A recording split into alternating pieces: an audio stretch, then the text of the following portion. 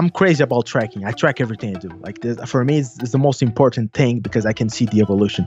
And what I see from them is that 200 milliseconds, 190 milliseconds, it is terrible for an athlete.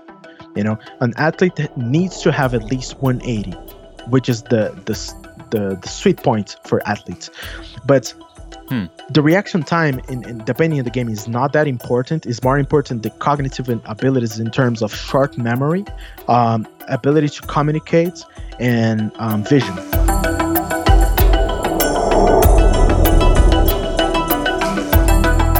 Happy Monday, everyone. This is your host, Jeffrey Wu. Welcome to another episode of the HVMN podcast. This week, we have on Vince Mancinni. He's a professional gamer and content creator who goes by the moniker Noted.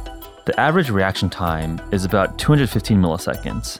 Vince, who's from Brazil, has insanely fast reaction time. In fact, he holds a world record for this with a reaction time of going all the way down to around 97 milliseconds. In his effort to become the best gamer there is and break even more records, Vince has been on a biohacking journey, experimenting with fasting, nutrition, nootropics, biohacking, biotech, quantitative self, you name it. It was really refreshing to talk to someone who's just recently got into the biohacking world, and his fascination and excitement really reminded me of the time that I first got into the space about 5 years ago. Vince and I discuss which nootropics and which biohacks have been effective for him, the nuances of measuring reaction time, and how he compares with other elite athletes in Major League Baseball and other sports, and how he tracks his progress and improvements daily with cognitive measures and tests.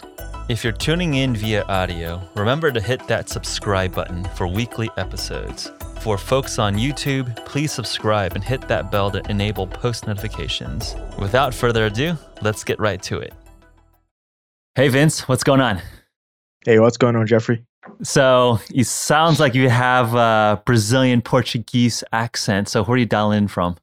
I'm from South America. My family is mainly from Italy, so I have a little bit of accent. I'm working on it, okay? But it's going to take me a while. So Brazil? Yeah, São Paulo. São Paulo, okay. Yeah. Cool. Yeah, I mean, I think I'm actually going to Rio in November for a friend's wedding. So be first time in Brazil. And obviously a lot of interesting folks in Brazil around Brazilian Jiu-Jitsu, MMA, but you're not an MMA fighter. You're a professional athlete in the realm of esports, which is arguably the fastest growing sport, period. I think MMA for a time was up on the upswing, but esports. Give me your thoughts there. I mean, I think before diving into one particular angle, it'd be great to hear a little bit about your background and story of how you became an elite performer in the world of cognitive performance. That's an interesting question, actually, because the esports has been growing so much. It's a billionaire industry already. Next year is going to be the blow from esports, in my opinion. This year was like the beginning of everything.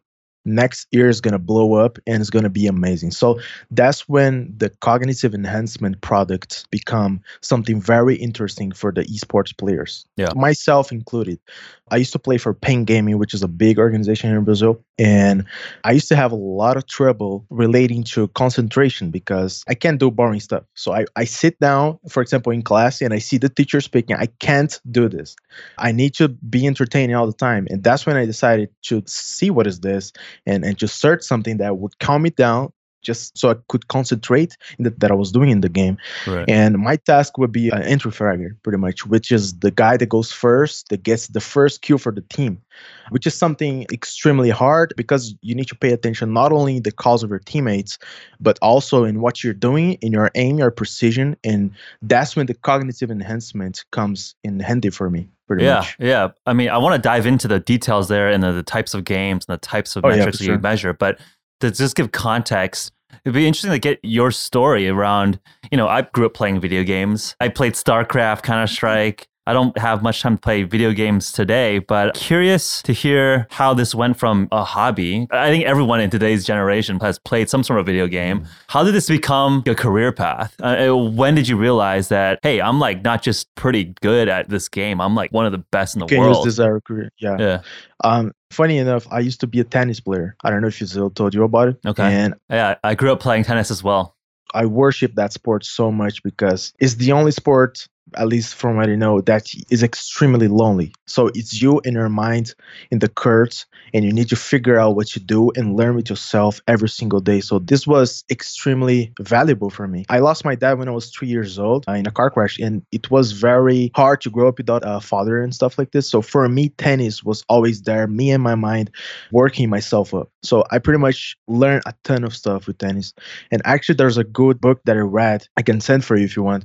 It's from Don Campbell, I think. Is The Inner Game of Tennis. It's extremely valuable, this book. And I learned how to use the right side of your brain to create plays in the tennis court. So it's really interesting. One day I woke up at 6 a.m. like always. I went to the court with a friend, and it was normal. It was warm up, and I pretty much was doing jumps, because as tall as you jump in tennis, as better you can serve, and as stronger will be your serve. And I was practicing jumps, and you need to jump and land in one leg always. And I did it. I was doing extremely fast and extremely tall, high, and an incident happened. Pretty much I jumped and I landed in my left foot, but my left foot was twisted. So I broke my entire feet pretty much. I didn't need surgery or anything, but the problem is that the fragments from the bones went below the tendon. So I couldn't step. So I still feel this. I can't run for longer hours. For example, for 1 hour, 2 hours, I can't run that much. I still feel the pain. And that was pretty much the end for me on tennis. And then so how old were you when this happened? I was 17, I think. Okay. And you're a pretty competitive tennis player. I was getting there, because to getting the ATP World Tour, you need 1 point. Yeah. And I was about to get into a challenger, which is when you can get 1 point to start the ATP World Tour. And I used to practice with the best in Brazil, actually. And I used to be very grateful for them to include myself. But I had something that the others didn't have, which was the reaction time already in that point. Yeah. I remember when I was a kid, 10 years old, practicing, I used to practice against the big guys. And normally when you serve, you got to go to the net and volley, right? So when you go to the net and volley, you need to have good reaction time. Other than that, you're just going to get hit in your chest by a ball. Yeah. And it's going to be extremely painful. So I was not afraid of that. Like, I used to go and be ready and never got hit. I always volley back. So it used to be one of my strongest points. And that's when I realized, wait, I have a good reaction time. That's cool. And that's pretty much when I realized this. But after I broke my leg, was that a freak accident? I mean, that just sounds wild. So you just did a jumping exercise, like what, box jumps, or just like the serving motion, and then your leg just shattered? Yeah, so for this exercise, you need a little jump paddle that you're going to jump in, and you're going to serve, and then you're going to land in 1 foot. So it is a little bit dangerous if your foot lands wrongly in the floor. And I did, and it shredded pretty much my left side foot. And I couldn't walk for pretty much 6 months, I think. I had to put like, I don't know how you guys call it in English, but it's called gesso in Brazil. It's something that makes your ankle extremely fixed and you can't move at all. Like a cast? Yes, exactly. That's the word. In those 6 months, I was sitting in my bed. I couldn't move. And I was thinking, wow, this is the end of my career. Like, what can I do? My doctor said I can't go back. I can't do anything else. What is competitive that I can do and use something that I have, which is the reaction time, because I already had the knowledge of it. And then snapped on me, gaming. Then I started, and I was just playing for fun, just having a good time. And I met a person called Gabriel Toledo, which is fallen. He plays for MBR, I think, today, which is a big organization. And he's probably one of the best Brazilian gaming athletes out there.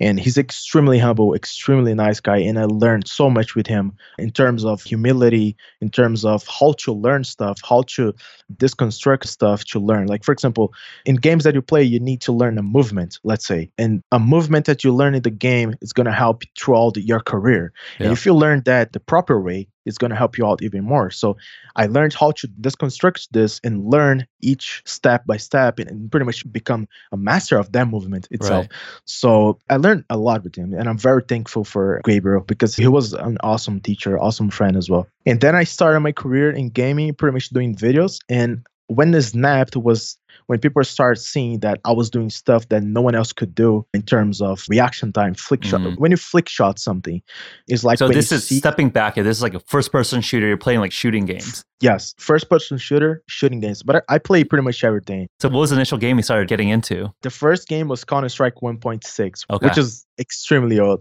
Yeah. I But remember it back in middle school days. I was playing, 1.6. oh yeah, I Yeah. know. So, I know. So that used to be very popular. Yeah. But the first game that snapped was Rainbow Six and CS:GO, which is Okay. Counter-Strike Global Offensive. I used to do some flick shots that when you flick shot, it's like you look in the center of the screen. And funny enough, I learned to juggle with tennis balls. And later on, I learned how this helped me out to have a better peripheral vision to do this type of stuff.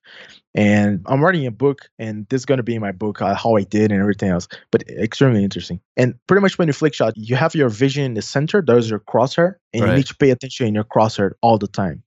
And as soon as the enemy appears, you need to put the crosshair in his head and hit, of course. And flick shots are when you see the enemy in your peripheral vision and you do it so fast that even the enemy can't react. So it's extreme. It's like, I'm looking here, bah, like I killed the guy up here. Yeah. You know, stuff like this. And that's when people are started to subscribe. That's when I started to receive like 500 messages a day. Like, how you doing, man? What's your configuration? And I was like, dude, is this happening, man? That's awesome.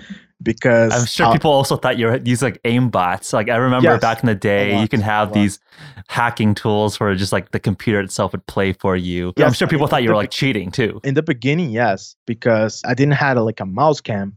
And they used to think, no, this guy's 100% hacking. You know, like this guy is not that good. And then I bought a camera and I was filming my hand doing the movement. And that's when it blew up because everyone is, oh, it's actually him doing it. Yeah. And when it blew up was like, I was doing highlights of my gameplay and stuff like this. And people start subscribing and asking, how do I can improve this? How can I improve that?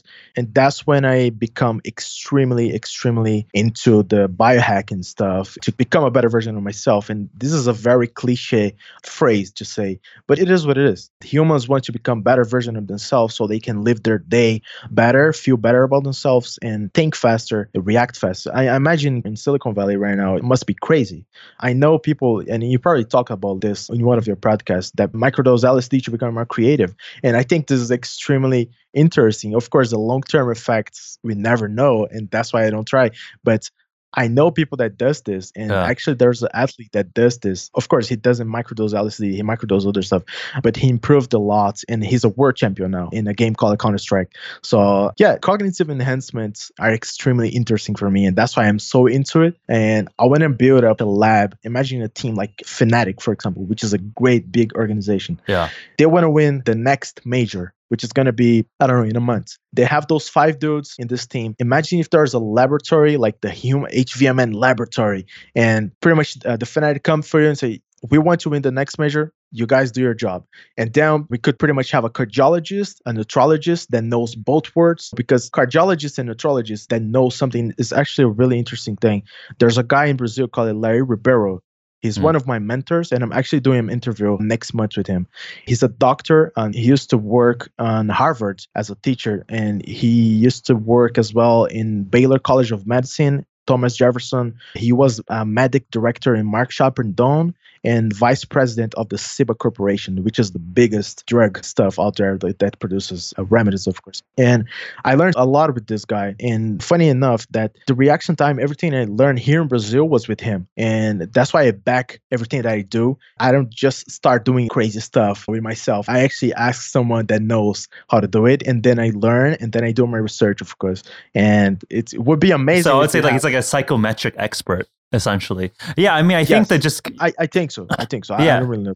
Yeah, but I think just like reflect on what you're saying. I mean, I think that's exactly the concept that we've been working on for the last 4 or 5 years. And I think when I hear someone else say humans improving yourself, the best version of yourself, that's the language and the goal that we're all seeking towards. And I think the listeners on our podcast, the HVMN community, when we started off in the nootropic space and now in the ketogenic ketone ester space, I think this movement is growing quicker and broader, and hopefully we can be at the forefront of that, because I think that in culture today, there's oftentimes perhaps like an acceptance of mediocrity. It's okay to not seek to improve oneself. And I think that shouldn't be the case. I think people should be inspired to look at themselves and see what they're weak at and improve on that. So I think, we're cut very much from the same cloth there. And I think that just like professional athletes and folks in the military are very attuned to physical attributes to optimize, I think esports athletes like yourself are at the cutting edge of cognitive performance, which will be probably more important in the long run, because more and more Yes. of everyday people are going to be cognitive performers within our jobs. We're intellectual, creative workers now more than physical workers. So it becomes less and less relevant to say, hey, I can bench press 500 pounds versus 510 Yes. pounds. But if you can Doesn't matter. solve math problems or be more creative when you're coding or conceptualizing designs, that's where I Yes. think the real value is. And I think that folks like yourself at the forefront of a very competitive aspect of cognition, like esports, you guys are at the tip of the spear. I think in the future, this is going to be extremely important, especially for esport athletes, because the esport athlete life and competing is like 20 years. Yeah. So if someone started at 16, he's going to end his career at 29. And this is terrible. Like, why should it be like this? Yeah. Because as soon as we hit 25, our cognitive abilities start to go way down. The testosterone levels go down, reaction time goes down, and all of this together makes the athlete have less results in the matches. And pretty much he gets kicked out of his team just because he's old. And I know people that they got kicked out of their team because they were old. And I don't really think it should be like this. Yeah. We're in 2018. Like, we don't need to be like this. We can change ourselves. There's something called a neurogenesis that can rewire your brain. I don't know if you ever heard about it. Yeah. Neurogenesis, that's one of the initial reasons how we got into the growth of new neurons. And I think what you're saying with longevity of athletes is very, very interesting. With the work with what we do with athletes in military, the experience you get over years is really, really valuable, especially in the warfighting context. There's like this interesting curve where with youth, you have the resilience, just the raw energy of being young and healing faster. The body slows down, but the experience level is what a lot of the older athletes and operators say are what differentiates the top of the top versus just an up and coming young gun. It's interesting to hear some of that in the esports world. Do you really see that performance drop that quickly, or is it just like a bias thing? Like, why do you see people getting cut when they're crossing the 25, late 20s age? Especially because they keep consuming sugar. And I know I can't say like the brands or anything, but you already know. Yeah. When they're practicing for a tournament and stuff, they're drinking all those energy drinks that has a ton of bullshit on it. Yeah. And I'm sorry for the word, but it is what it is, man. Yeah. It's terrible for your health. Yeah. Sugar is the worst thing for who wants to get a big level of anything. Because sugar decreases the production of neurotransmitters, and the neurotransmitter is what helps you to get the information from one cell to another cell. Mm-hmm. So it's pretty much to react faster. Sugar is out of the question. I used to drink like 12 Cokes a day. Oh, yes, yeah. I'm being completely honest with you. Yeah. It used to be crazy, and I used to do it because I need to be awake, because the routine on the esports used to be extremely, extremely hard for me, because you need to practice for 8 hours with your team, and then you have games for more 6 hours. So it's extremely tired, man. Like, it's crazy. So you're just like nonstop, right now, 14 hours just on the computer. Like this, nonstop. You have the blue light in front of you. You're probably familiar with. I bought this monitor that doesn't have blue light at all, and it's extremely important for the vision. But yeah, everything that the sugar does to people that want to react fast, it creates inflammation. Your concentrations level decreases epinephrine, GABA, and the dopamine, which is the one that makes you feel good. Right. Sugar does all of this. And the problem is that the people that are competing, they don't have this mindset. They don't research just because they think, no, I'm going to take this and I will feel good for 10 minutes and this is going to make me be a champion. So you really think that it's a nutrition problem that's causing 100%. Players to age quicker than they really should be? I know so, because I had this little argument with the team that I can't say it, of course, but they closed this brand with a big company that sells energy drinks. Right. And I was in a team. I'm not going to drink this. You're not going to record me drink this for the propaganda or the advertisement that they wanted to do. They want me to drink a full can of it and be like, this is the thing. And stuff. And I'm not going to do it. I'm just not going to do it because I don't believe in this. And that's when I fought with the team, and we part ways pretty much. It was fine though. They were friendly people. Yeah. But I do believe this is a nutrition problem. But also nowadays we need to supplement. We need vitamins nowadays. We're living in a planet that the soil is extremely weak. For example, to get the nutrition of one apple actually from 1920s, I think you need 25 apples of today's. I don't know if you ever read something about it, but I haven't seen the literature, but I've seen the literature that a lot of animals won't eat modern fruits because it's too sweet now. Exactly. In a zoo, which is so I don't know. I haven't seen the data on the density of nutrition, but I think some of the animal products like beef, chicken, like the density of meat is getting worse. So there's something there, 100%. Yeah, I was reading an article today about egg yolks in Brazil Yeah. because the chickens are eating too much corn. They pretty much tend to have more estrogen. I don't know how. Right. Yeah. The ratio of omega-6 to omega-3, right? Chickens in wild eat bugs, they eat crickets, they eat that higher protein load, and now they're eating grain because corn is really cheap. Now they're eating 100%. extremely. Yeah. Yes, exactly. I knew it would relate. I know that.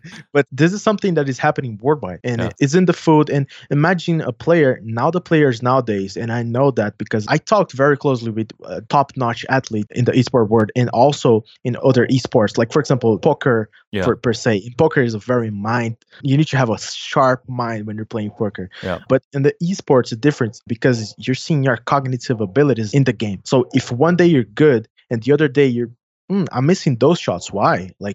And they don't understand. They think it's just because they didn't have much energy drink. And they go and they chug a liter of energy drink. And the next day, they're feeling worse and worse and worse. So one thing goes to another. And it's like a domino effect. And as soon as they grow up and start aging, they become dumber, I should say. Because the sugar makes you dumb as well, is one of the things, makes the person not think properly, I should say. Yeah, I mean, we could get a whole sort of discussion just on the sugar pathway. And I think but I'm actually curious to just get a sense of how you realized this so early. Is it because you came from a physical sports background in terms of playing tennis at a very high level? Is it something in terms of just like you researching and working with psychoanalysts or psychometricians and doctors? Well, like how'd you uncover this path? Right? Because it sounds like you've done a lot of self-teaching and self-learning on nutrition, on nootropics, on neurogenesis. Self-learning, self-teaching is important, but I don't believe in everything that I see in the internet because anyone has access to it. But I try to teach myself looking the Google medical articles and stuff like this. Of course, I researched nootropics. There's actually a very nice person called David Tommen. He's like a nootropic expert, and I learned a lot with him. And I actually had a conversation with him on Skype with what would be the best nootropics for esports in his opinion. Yeah. And I had my opinion, of course. But we figured out that talking with each other, Rodiela Rossell with Chaga and Lion's Mane and L-theanine would be the best nootropics for esports and for athletes. But also, if you don't take care of your vision in the esports, and this is something very common. I don't know if you see, normally esport athletes, they stare at the monitor like 12 hours a day. And this is very harmful for the eyes because of the blue rays that is coming out of the monitor. Yeah. And they don't supplement with, say, lutein, zeaxanthin, astatine, for example, which is extremely important in long term and to make a better vision. Me, myself, I had an experience which was extremely interesting for me in the point of scientific comparison because I did a study in my own, pretty much. Yeah. I took an astatine with lutein with 1 microgram of bronze and some saffron, and I did it every single day for about a month. Yeah. And in the first day that I did, my vision was like 1080p. It went for 4K. The very next day, I was already, I was seeing this yesterday. Like I was actually paying attention on my own self and actually seeing better for some reason. And it's interesting for me. It's very interesting. And that's when I decided, no, I need to go in depth. I need to research more and learn more. And that's when I started to get in touch with Larry Ribeiro, which is for me, is one of the Brazilian heroes. Besides Ayrton Senna and Gustavo Kuerten, is Larry Ribeiro for me. He's amazing. Actually, he knows how to speak English, so would be a really good guest for you. He's a very busy doctor, though, but I can try to talk to him. Yeah, we'll sync, yeah. I learned a bunch with him, especially in terms of nutrition. And when I started learning about all the nutrition in our body, how it works, and what you eat is not only what you're eating, but what you're eating ate before. And as I was saying before about the chickens and the meats nowadays, the grass-fed meat has a different taste. You probably know that. It's amazing. So I think it's all related. So nowadays, with all the study that I do, with all the tracking that I do myself, I know so that I could transform an athlete from this level to this level, like this, in less than 3 months, 2 months. I know so because I did it myself. Let's talk about that. I mean, I think it's like the devil's advocate or the skeptics would be like, oh, is it just placebo effect? But you're measuring this stuff. And I think that's why like the cognitive esports world is interesting because like for chess, for poker, there's not a lot of quantitative results, right? Like you can kind of say, hey, you're making better decisions or you feel sharper over time. But there's a lot of variance in poker, right? Because it's the form of gambling. But with esports, with reaction time, these are quantitative measures.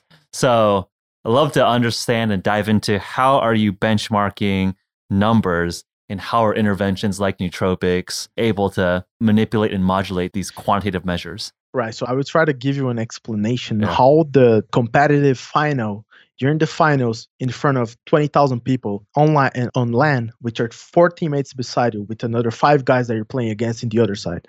And this is like just to give a sense of the games, like this is like Counter-Strike. Counter-Strike, Rainbow Six, whatever the game is, Yeah. Battlegrounds.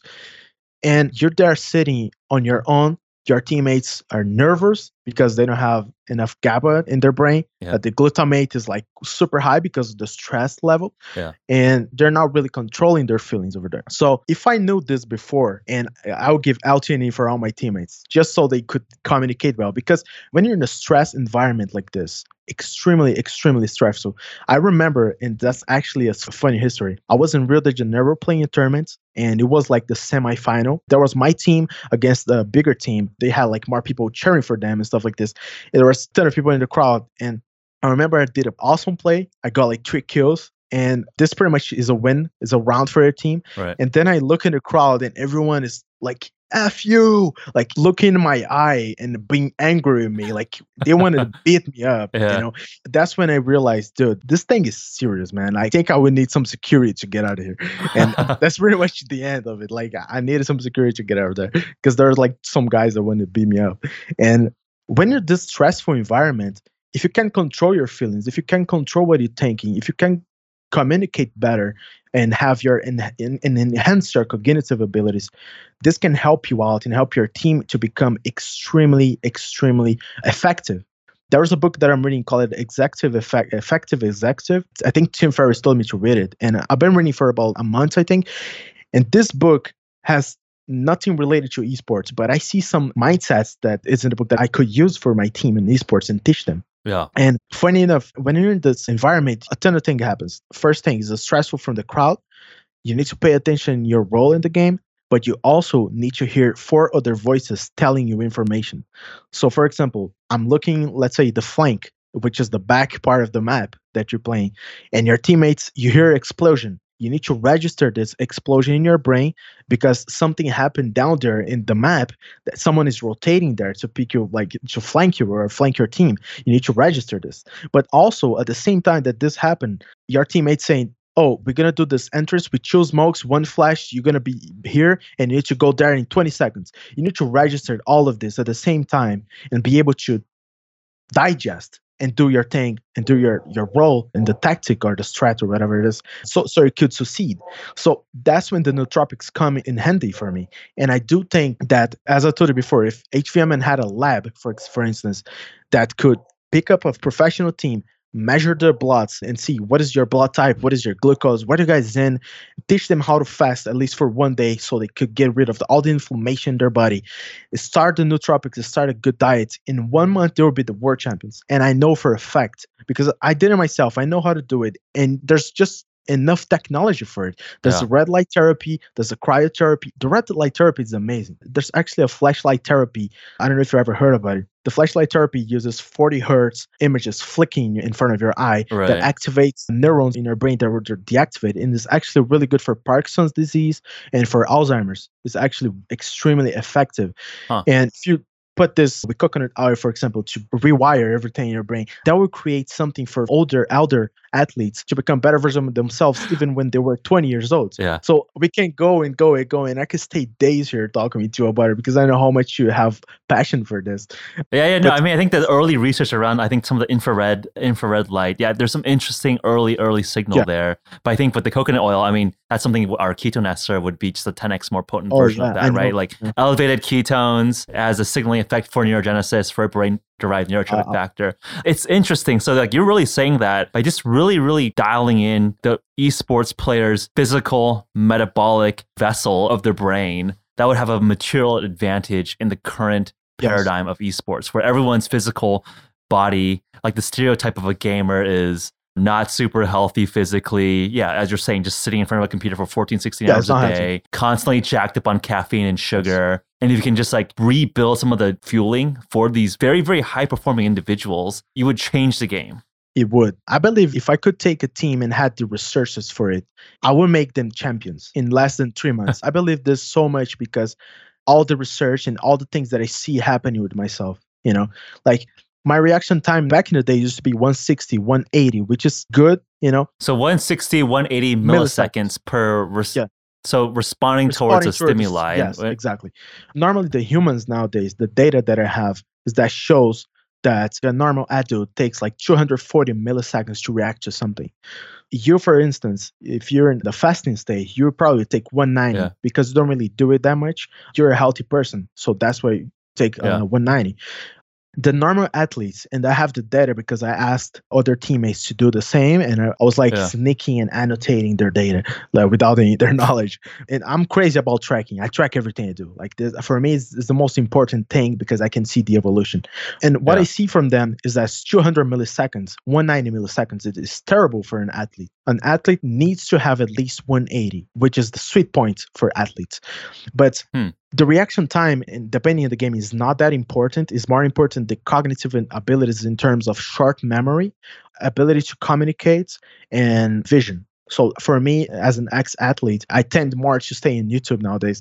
But for me, it's pretty much those three pillars. But of course, if you have an athlete that has extremely good cognitive abilities, like a fast reaction time, this could save, like, for example, final points of a big tournament, Right. Like it's a 1v1, and this guy has 135 reaction time, which is what I currently have. This guy has 190. This guy gonna kill this dude 100%. I use the UFC example because it's extremely interesting. When the UFC fighters are sparring, they're pretty much trying to understand when the punch is gonna come. So if the punch is coming from the left side, I need to go to the right side, to the left side, to my left side. And imagine if a fighter has extremely fast reaction time, like 120 milliseconds, 110 milliseconds. Right. He would have such a big advantage and such an extremely fast thought against his opponents that would be almost unbeatable. That's like the Floyd Mayweather, Conor McGregor, like they're just like dodging. Exactly. They're just seeing things coming much faster, responding much faster. For example, Conor, he drinks too much. I know so because he's always drinking his proper 12 whiskey. I think he's doing it for marketing something. I think the guy's too serious about his craft. Like he knows alcohol is not good for performance. I know. And I think he's tricking Khabib to think that he's drinking, but he's actually not. I'm sure he's not drinking. He's serious. I mean, the guy is not a fool. Do you have some sense in terms of, baseball? I mean, generally athletes probably have a good reaction time because like that's what makes you a better physical specimen than like the other average human beings. I'm curious in terms of like the broader data, like average human around 250 milliseconds. Curious about baseball, tennis, maybe football, you maybe need to be a little bit slower. I'm curious, do you have a sense across the board here? I have some data on that. I can actually send Zero if you want to add it on. There's some really interesting stuff from, I think it was the EPA University. They did an EPA track that their baseball athletes, it's like a software that their baseball athletes would go in every single day in the morning before the baseball warm up or practice or whatever they're going to do that day. And they saw an increase of 20% in their reaction time just because they were getting better vision. And so I have my routine every morning. First of all, wake up, make my bed, meditation 10 minutes, hydrotherapy, coffee, and then I do my neuro exercises. There's a company called Neuronation. They're located in Berlin, Germany. And I was contacted by them in my email about their tracking, pretty much exercises to make the person better, the cognitive enhancement exercises. And I pretty much do this every single day. So I've been doing it for about 2 months, I think, since I was contacted by them. So what are these exercises like? Like, is it like reaction time exercises? It's a mix. Memory tasks? So there's 5 exercises that you need to do, and they have a bunch more, but they ask for an age, for a blood type, which I think is extremely interesting. Like A, B, O, like literally blood type? Yes. And they ask as well for your average reaction time. So they do all of this data, and they make the best cognitive enhancement training for yourself. So I see. It's really interesting. And of course, you need to pay for this because it's like $7, I think, payment. It's not that much. It's extremely cool for me. And I've been doing it for about 2 months. And there's a very cool exercise called it clockwise. So there's 2 clocks and the pointers in the clock are going. And you need to pay attention both at the same time. And if one point jumps in a dot, like for example, the pointer needs to go to dot.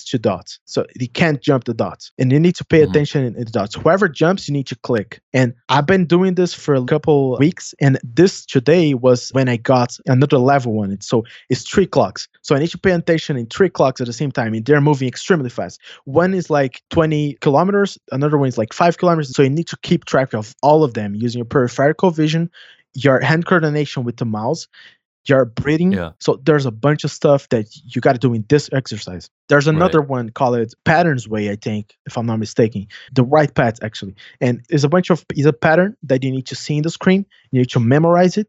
And there's a bunch of patterns that are going to start rolling in front of you in the screen and rolling around extremely fast. And you need to recognize as fast as possible what is the right pattern for that. So this creates in your mind, because the image is doing like this, you need to mix the right angle for that. Right. It's a bit of like spatial orientation and then also a bit of inspection time. How fast can you remember patterns? Exactly. But I want to get back to the original. Like the original question was, like baseball, football, other types of athletes. Let's get a sense of the range here. So it's funny because there's so much good information in that I almost lose the track. I'm sorry. From my study, the baseball athletes, especially the pitcher. And then the batters, right? I mean, that's probably the main reaction time. How fast can a batter respond to the pitch? The data that I saw is actually from UCLA, the University of California. From data that I saw from them is 160 milliseconds to 180 milliseconds, which is bad, in my opinion. I can make their athlete go to probably 120, 110, and this will make an extremely difference for them. Yeah, that's 33% reduction of response, right? I mean, it's wild. When you're talking about stuff... What is your reaction currently time? 110 to 97. And it's 97 ms when I'm doing the hydrotherapy only. I can't do 97 like without hydrotherapy, because when you do the hydrotherapy, which is something extremely interesting, you activate a hormone called adiponectin. I don't know if you ever heard of. Yeah, so what is hydrotherapy? Hydrotherapy is, the Germans used to do it. So when you go to extremely hot shower, for example, it's going to open your blood vessels. And you have like ice baths close to it. And you're going to take the extremely hot shower, open your blood vessels as much as you can, go to the cold baths with some really crazy ice, and you're not going to have hypothermia. I don't know how to say in English.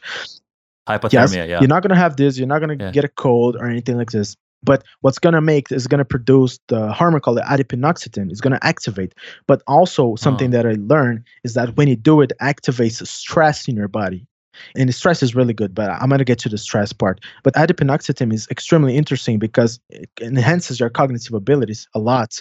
And it acts like a fat burner pretty much, because it produces brown fat, and the brown fat uses heat. You already know. And the adiponectin also helps you to get rid of the brain fog and all the stuff that you would have normally. So it's really like basically like just like heat shocking yourself. You just like you make as big of a delta as possible, right? You open up all your blood vessels, so you just dump a lot of heat as quickly as possible. Get that delta, get that heat flex, and then you release all these hormones as a response. And then I guess subjectively, you feel sharp after you do that huge temperature dump. I feel so sharp. I feel like it's like this. Like after 2 minutes of doing, of course, you can't just go and take like a bucket of ice and throw it in your head. It's not going to make nothing. You're just going to feel like weird for a little bit. That's all.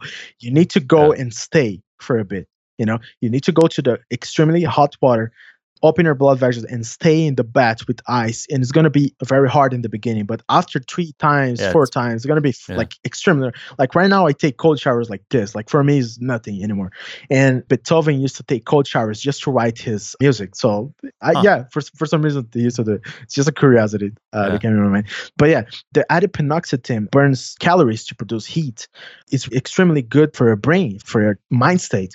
And I see that I can feel the concentration when I'm doing the reaction time test, for example. When you get so concentrated that you can do 97 ms, I want to understand, how do I do this? How do I stay in this concentration state? And that's when I start studying the L-theanine effects before the cold shower, because I used to take the cold shower without anything. And I used to feel extremely like I could control my breath, because when you do the hydrotherapy in the cold, you can't control. It's like like you can't breathe properly. And with the L-theanine, with the sublingual L-theanine, you can't take like via oral, like normal pill. You need to take sublingual, and the taste is terrible. But when you take sublingual, reacts with the saliva, which has a lot of minerals, and it's faster absorbed. Yeah, sublingual typically, through oral tissue versus through the GI tract. That's what I was trying to say. L-theanine doesn't taste that. Oh, I mean, I guess it doesn't taste that bad. Yeah, I mean, I don't like it, but because you taste the Easter, and the Easter is probably the worst for you. And I'm joking, by the way. I'm just going hard on you. But the L-theanine, I take the L-theanine before the shower, and I can control my breath. I can see my mindset, and I can even think about my tasks that I will do after. And before I couldn't control anything. It's funny because I don't know if it is because I'm doing too much, is like my 10th time that I'm doing, or if it is because of Right. the L-theanine. But I feel the L-theanine give me a mindset to understand everything that is around and is happening to me, and I can feel it. But I don't feel pain. I don't feel dizzy. I don't feel any. I feel concentrated. Yeah, well, I think one of the interesting things is that, like, so L-theanine, which is found in our sprint stack, it's an anxiolytic. I'm just actually curious. So you obviously want some stimulation or some stress, like the Yertz-Dodson curve, right? Like there's a sweet spot of having enough stress where this is interesting, but not too much stress where you're freaked out. Do you ever find that, like with L-theanine, you get too far relaxed, or do you find that the L-theanine puts you right in a sweet spot zone by itself? Because for sprint, That's we a great stack it with question. caffeine, so we find like that's nice, Yes. Goldilocks zone. I'm actually just curious from your perspective. Right. So I did Yeah. some research and I tested on myself. Like, again, I'm Yeah. not a doctor, no play on the internet, but I do stuff on myself. And I'm saying because what I tested myself, I see a sweet spot because when I take L-theanine, if I take like 600 milligrams of L-theanine, Which is a pretty big dose. pretty big dose. Depending on the body type and depending on how much weight the person has a right dosage. You probably know that. Yep. But the L-theanine, when I take it, my reaction time goes way down. Like, let's say I'm doing 145 reaction time in the morning, which is normally what I have, 137, 145. Yeah. I take the L-theanine, it goes down to 240. It goes down to 360. Just because of the L-theanine makes your stress levels go down, it produces more GABA, the glutamate goes down. Like, it makes something in your brain that you're going to feel relaxed and pay attention, concentrate, but your reaction is going to be terrible. So yeah, reaction time goes up. I mean, it's the inverse, right? Reaction time goes slower. Exactly. You have a slower reaction time. Okay. And a sweet spot that I found for me, and I was doing tests with the sprint. And the sprint, I don't know if it is the sprint. The sprint you have 200 milligrams L-theanine and 100 caffeine, right? Yeah. And I see this is a very good sweet spot because I could have the concentration of the L-theanine without the jittery of the coffee. And I could actually pay attention. So this product is extremely effective. But I take. Thank you. No, I'm not saying just because I'm talking with you is actually really effective. Congratulations for it.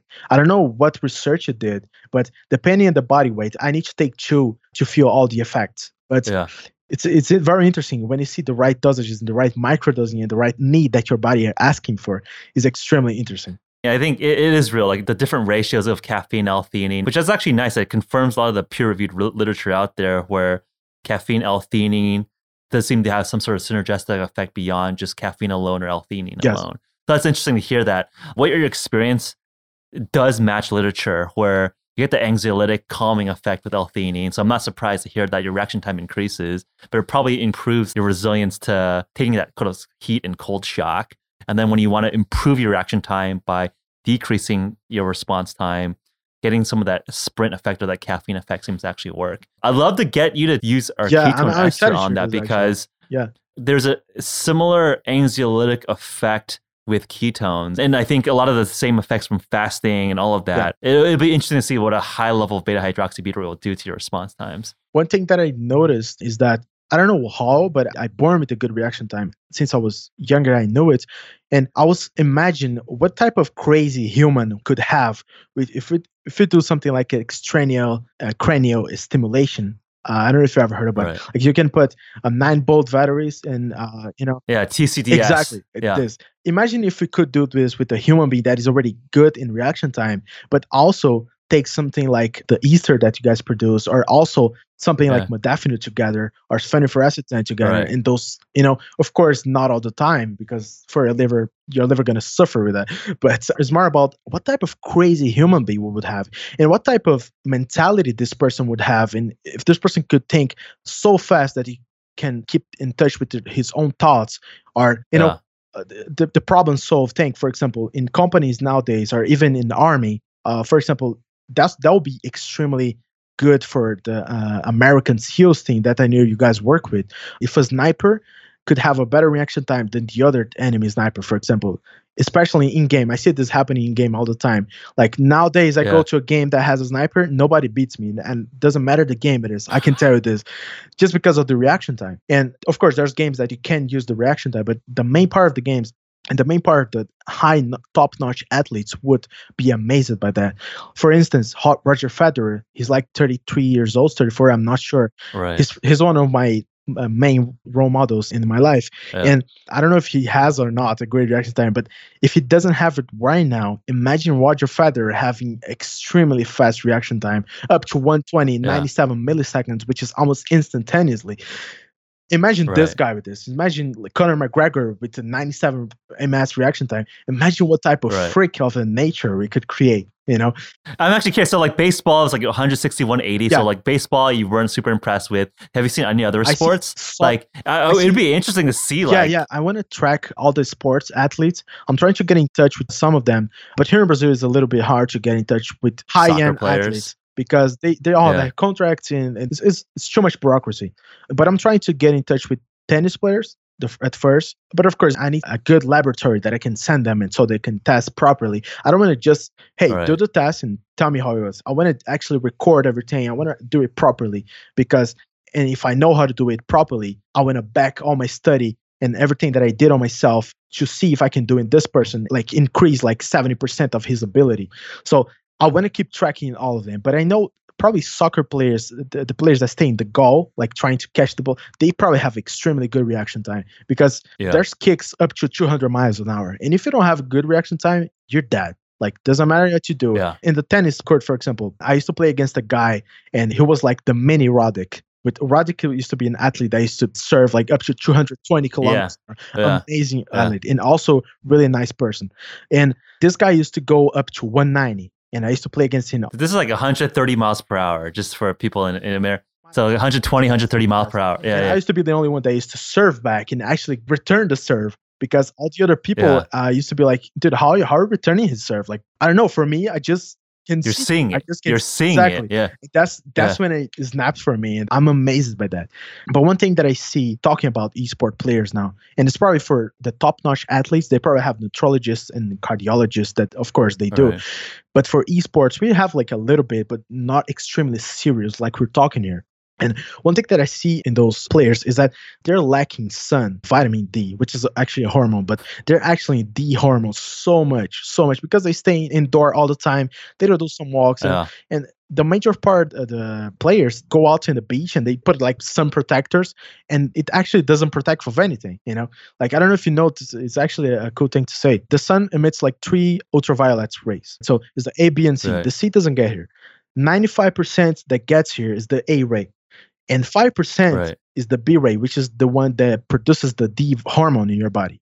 And the major part of the sun protectors protect you against the ultraviolet B, which is the only one that is good for you. So if you use the sun protector, it's going to just protect you against the B violet, but the A violet, which is the terrible one for your health, that produces melanoma, for example, or skin cancer, doesn't protect you at all. So, yes. Really?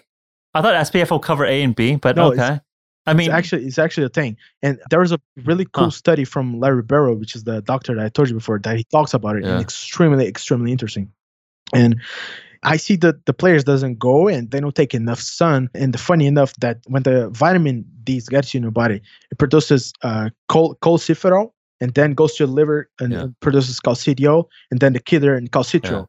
And what it does when you don't take enough for a long time, for let's say for 6 months or 3 months, which is the time pretty much that the players are in the gaming houses practicing for big tournaments, you're going to feel dizzy. You're going to feel not concentrated because one thing helps another thing. I mean, it's also like the seasonal mood disorders, right? When people are in winter, they're not getting enough sun. I think that's just like a flaw of modernity. I think most people today just don't get enough sun. And if you do get sun, I think there's a lot of education around putting on sunblock, which is like sensible. But I think it's like almost to the extreme now where it is okay to get like 20 minutes of sun on your body because you need vitamin D production. And I think that's almost, we're so far away from skin cancer and that culture where it's like, yes, if you're going to be out on the beach 10 hours a day, then you wear sunblock. Sunburns suck. Like I'm not saying that people can't use sun protector. I'm saying if you're going to stay in the best time, which the best time for taking sun, vitamin D is the 10 a.m. to 2 p.m.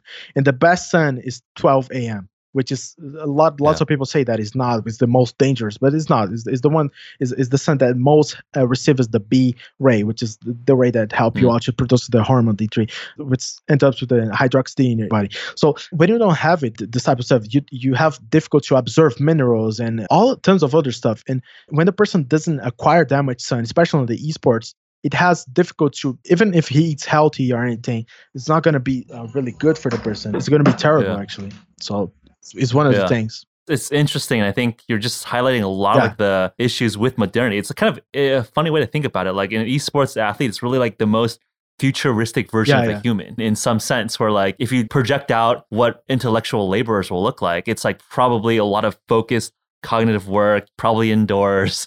Like you guys are kind of like the canary in the coal mine of what a lot of people could look like in terms of their daily jobs. It's funny you saying this, because from all the players that I know, pretty much none of them are doing all the researches that I'm doing and all the tests that I'm doing myself, because they don't really care. I mean, it's young. It's a young men and women sport. I feel like if you're like 20 years old and you care about your profession and you want to be the best, you want to research everything that you can and read all the books possible. Yeah.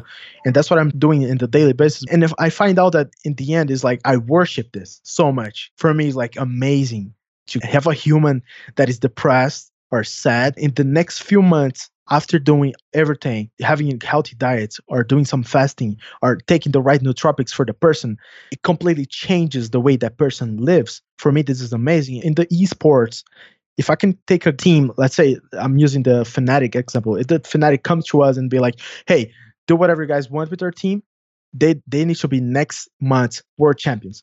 We can do it. And again, people's skepticals, they're going to, this guy's bullshitting. Like, this is impossible. But no, you guys produced the Easter. This is something impossible. And you guys did. Everything's possible. Yeah, I mean, it's quantifiable. Yeah, I mean, I think it's all about getting the data. Exactly. Yeah, I'm actually curious to learn more about the other biomarkers that you're tracking or metrics you're tracking. So reaction time is a main one. Makes a lot of sense. Anything else that you're tracking on a continuous basis? Other than my reaction time, I track my precision and my peripheral vision, which is a little harder to track because I have like 6 monitors here. So I put all the monitors in a straight line and my peripheral vision is like this. Right. So I'm doing an exercise that I created for myself. I have like a gray area and a little mark is going to appear in one of the screens. And I need to see my peripheral vision. Is one of the things that I do to track my peripheral vision. And this thing that's going to appear in the screen is extremely soft. It's almost transparent. So you can't really see even if you're looking at it. So it's one of the things that I do to help to track. And it's actually enhances your vision a little bit as far as I notice in myself. But I don't have scientific data to track what I'm saying for you right now, but I track it in myself. And again, personal experience. I'm not a doctor, but it helps me. It helps. I see that it's actually enhancing stuff. For example, I will use this silly example for you. In the game that I play, it's called Rainbow Six. There is an operator called Legion, and Legion has laser mines that is transparent in the map. You can't really see, and the major part of the players fall for this trap. I never fall for it again. Just after I started doing, I swear to God. You just see these like the mines. I see the mines now. I see because it's transparent, and my eye is used to track now the transparent things. And even one thing that I noticed is that when I woke up at night, that's hilarious. Yeah, it's hilarious. Yeah. It's one thing that I noticed when I woke up at night. I don't need to turn on the lights, and it's actually going to decrease my melatonin production, of course. But I don't turn on the lights at all, and I can see everything. Doesn't matter how dark the room is. If there's a little bit of light, I can see anything. And I'm not going to fall. I can go to the bathroom without turning on the light. So it's another thing that I saw happening on myself, on my own, with my own experience that I think is amazing. And I would do 100% with a player that, hey, I want to become a better version of myself. Can you help me out? I would do this test with him every single day and track him every single day because it is actually works. And this is another way to track that I use to track my peripheral vision plus the vision to see small objects or objects that you can't see pretty much. Yeah, no, that's cool. I mean, it sounds like aside from just like nootropics, there's a lot of just actual training. Like clearly you've really just like sharpened your senses. Your visual acuity is very, very high. I mean, have you tested interventions like nootropics or hydrotherapy to see if that affects your peripheral vision? Like, does fasting affect it? I was just sort of curious in terms of as you're tracking this. Do interventions improve harm peripheral vision? I'm currently tracking only the reaction time with the hydrotherapy. I see that I'm burning Okay. lots of fat because of the hydrotherapy too, but I'm not really using for this. I'm using more to the reaction time, and I'm just tracking this. I don't like to Okay. do all of the same time because I want to know exactly what happened and exactly why I got that result. And the hydrotherapy with the Got it. L-theanine has shown. And also, I forgot to say, I'm sorry. I'm gonna start using the lion's mane mushroom, which is actually Hmm. a very interesting mushroom. I think Paul Statesman, his last name is Statesman. He's a extremely smart dude, and he understands a lot of mushroom. And when he talks about the lion's mane and how it enhances your cognitive abilities, it is amazing. And I'm excited to try this nootropic as well with the hydrotherapy plus the Yeah. L-theanine. The coffee increases the reaction time, of course, but the lion's mane, I think, is going to increase more just because of the substance that it has and how it acts in the brain, and of course, how I can track this. And I will see what is the best nootropic for the reaction time. And I'm doing tests to see Yeah. what is the best and to find the hotspots of this type of stuff. Yeah, no, curious to get your experience from lion's mane. I mean, the research we've seen on lion's mane itself is that it's potentially a precursor for BDNF, which might be more of a chronic Yes. effect than an acute effect. So I wouldn't necessarily expect your reaction time to improve just with an acute dose of lion's mane, Yeah. but it'll be interesting to see. I mean, like, there's not a ton of RCT human data on lion's mane, but let's see. People ignore mushrooms a lot, and I think that's a mistake. Yeah. There's like 5 million Yeah. out there. One of them gonna be amazing. I promise you that. One of them. So if you start, I think it's just like just within the whole botanical space, like a lot of medicines come from Yeah. fungus, plants, right? So just like to me, it doesn't really matter where the source is, just how effective it is, right? And if it comes from a mushroom, if it comes from a synthetic lab, if it comes from a plant, let's just see a randomized controlled study on the compound, on the endpoints, and hopefully it works. If it works, it's great. Let's look at it more. If it doesn't work, well, yeah, I'm let's crazy. look at something else. I mean, that's what we do as scientists, right? Like you're very much, I think, take kind of a scientific approach on terms of like, okay, reaction time is one of the most important markers for an esports player. Let me study it. That's something that's easily studied. Let me study it. Yes. Let me optimize the protocol for it, which I think is smart. One of the greatest thing throughout this journey that I'm doing, and I'm actually writing the book with everything that I'm doing, all the tests, and I keep tracking of everything because I think it's important. Oh. And if I actually had the ability to do this with someone else, I'm trying to approach labs to do it with myself. Of course, we need a good amount of money, the right equipment, like for example, cryogen equipment, the red light therapy, the isolation chamber, which is something that I'm fascinated by. And I don't know if did you ever did isolation chamber? Yeah. I have not, but yeah, I'm curious about it too. Like a float tank, right? Just like Epsom salt float tank. There's lots of really terrible float tanks out there. So you need to search a very high quality one because in the float tank, the water is in the temperature of your skin. So it looks like you're actually floating. It's amazing. And when you're inside there, there's no noise, there's no light in. It's just you and your thoughts. And what I think in the long term could make with someone is to get the concentrations level with such a high level. I couldn't imagine imagine an athlete like, let's say, John Jones in his top fight. He needs to fight for the title. Imagine if he does like a float tank experience and concentrates in a level that, I don't know how there's no scientific test on the float tank because I think it's amazing. Like right now, you're sitting in a chair, you have a shoe in your feet right now, and everything is reacting. Like I'm listening the sound of your voice right now. I'm reacting to it. I'm reacting to my hands. I'm reacting to my ring. I'm reacting to stuff around my arm, the light. Imagine if you're inside a tank that you can feel, you can react, you can feel pain because you're not in touch with something, and it's just you and your mind inside the tank. Imagine the level of concentration, and imagine if you take some modafinil on it or some microdosing, I don't know, some crazy microdosing that we can find, of course. Imagine what it can do with a person. I heard that Joe Rogan really likes the isolation chamber, and I heard that when he used to go, he used to imagine the movements and the fighting or something like this, the clinch, and then he said that he becomes a better fighter because of it. And I think that would be amazing even for athletes in esports. So I do think if we have an extremely huge lab with all this technology and one person that understands everything, a cardiologist or nephrologist, and the people that really enjoy this, get a team and do this, I think we would have world champions there. You know? Yeah, I think there's a few people I think that are cut from that cloth and have a similar idea. I think it's like it is so hard to integrate all these approaches together. But I think it is inevitable that people will consolidate all these technologies. Yeah, and I think maybe just beyond just any specific thing with the float tank, I think it's just like in the modern day, there's so much Yes. information inundation. So just having some time to actually just be within your thoughts, digest the troubles or the stressors of the day. And like, I think the visualization side, can you actually just have dedicated time to focus on your craft? The float tank seems to be a very effective tool to clear out mental space for that. Absolutely. I think for me, Yeah. meditation is important, extremely important. As I told you, and when I was in class and I saw the teacher, I could sit down and pay attention because for me, it's the most boring thing in the world. I'm not going to use this for my life. Why I'm here, you know? And I used to run out of the class and go to the tennis court always. And nowadays, I see meditation like this. At least in the beginning, like I can't sit and not thinking about nothing. For me, it used to be a pain in the ass. But nowadays, when I do it, Yeah. I think is one of the most important things for my day to go on, you know, especially in my mindset. I put my mindset in a way that, okay, I accomplish my first thing of the day. And our mind is crazy. If in the first thing of the day you accomplish something, throughout your day, you're going to have an awesome day. Just for some reason. I don't know how to explain. I'm not really deep into it, okay? But Yeah. I see that meditation helps me to get a better mind state. When I'm actually playing and listening a ton of people talking at the same time and digesting information and taking decisions in the heat, because you need to take decisions like this extremely fast. If you have a clear mind, if you're in the right nootropic set, for example, this can help you out. This can make you extremely effective.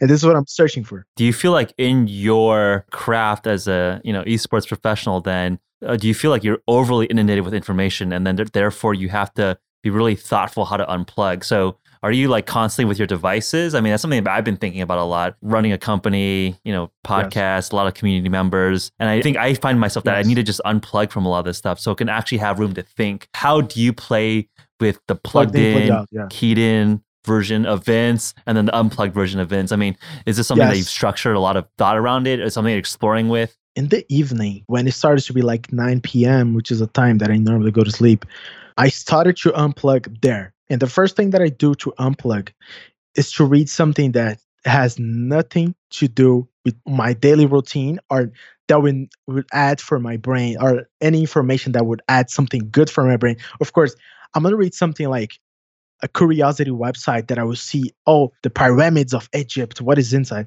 Like, something like this to unplug. But also, I take magnesium, which is really good. I take like 3 doses of magnesium. The magnesium dimolate, which is extremely good for the heart and also to get you to sleep.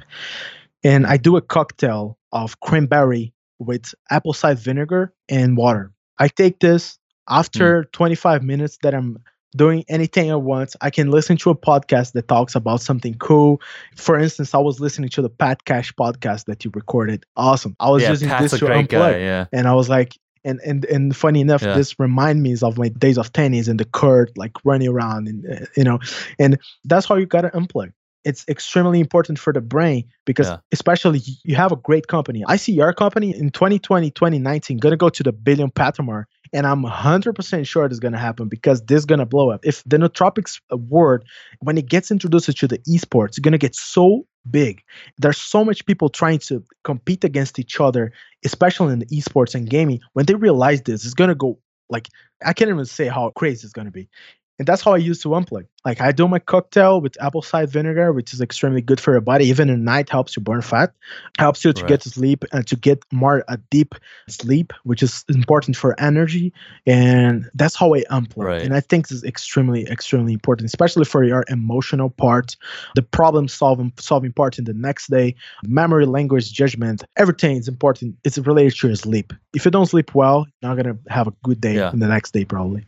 Are you doing stuff with sleep tracking, like heart rate variability? I'm about to do it. I bought the Auto Ring. I think this is an extremely... Yeah, I'm wearing one right now. It's great. I know it. I know it. That's the thing. But it's this is the type of tracking that when it gets into this level, you learn with yourself. You learn with your body. And if you can learn with your body, what is the best teacher to introduce more stuff like nootropics in your life?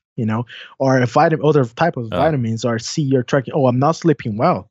what is this? I need to start sleeping well. And then I used to have problems with insomnia a lot because, again, my mind goes crazy when I'm having a day or when I'm gaming. And I learned that as soon as I start taking this little cocktail, I forgot everything. For me, is my time, is my silence, and it's time to go to sleep, having a good night of sleep, and be ready to the next day and hustle. That's it.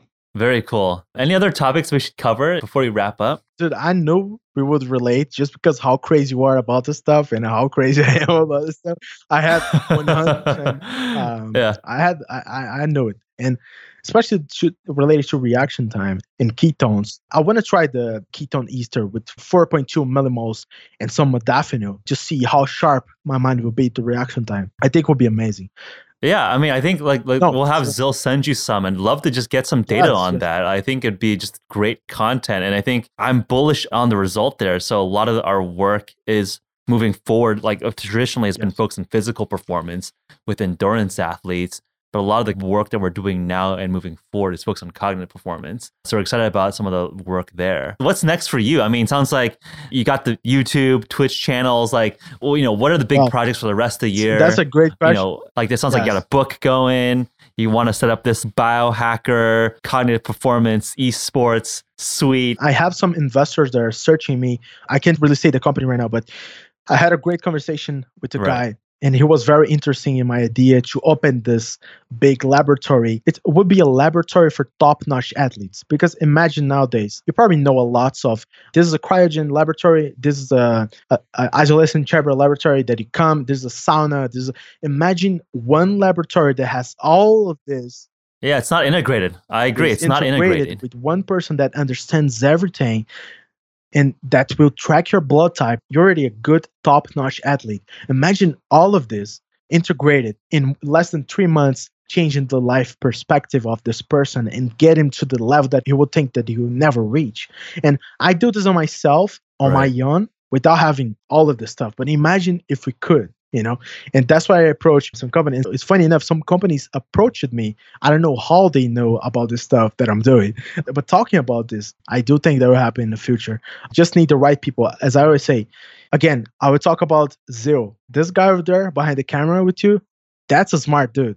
You got to keep him. You have... I mean, yeah, Zil's the mastermind by the podcast. I mean, I'm just here. I get to have a fun conversation. If you have good people around you, keep them around you, man. It's the most important thing in life. 100%. Again, I have my wife that supports me more than anything. If you have good people around you that can help you out and wants your success and wants to be part of it and wants you, and of course, it's good people and wants to change the planet, change the world, change the way we live in, keep them around you because that's when you're going to change something. That's when you're going to do the difference. That's when you're going to increase your projects. And that's why when I find good people, I always try to keep them around me or even, help them out without charging anything or even like giving some value, because for example, given the sprint for my friend today was something that he was not expecting. But when I teach him about everything, he was like, damn, I'm actually getting too antsy sometimes. And when I give him this and I talk about the L-theanine, I was like, I want to try, man. This is going to help me so much because he has like 30 shops around São Paulo.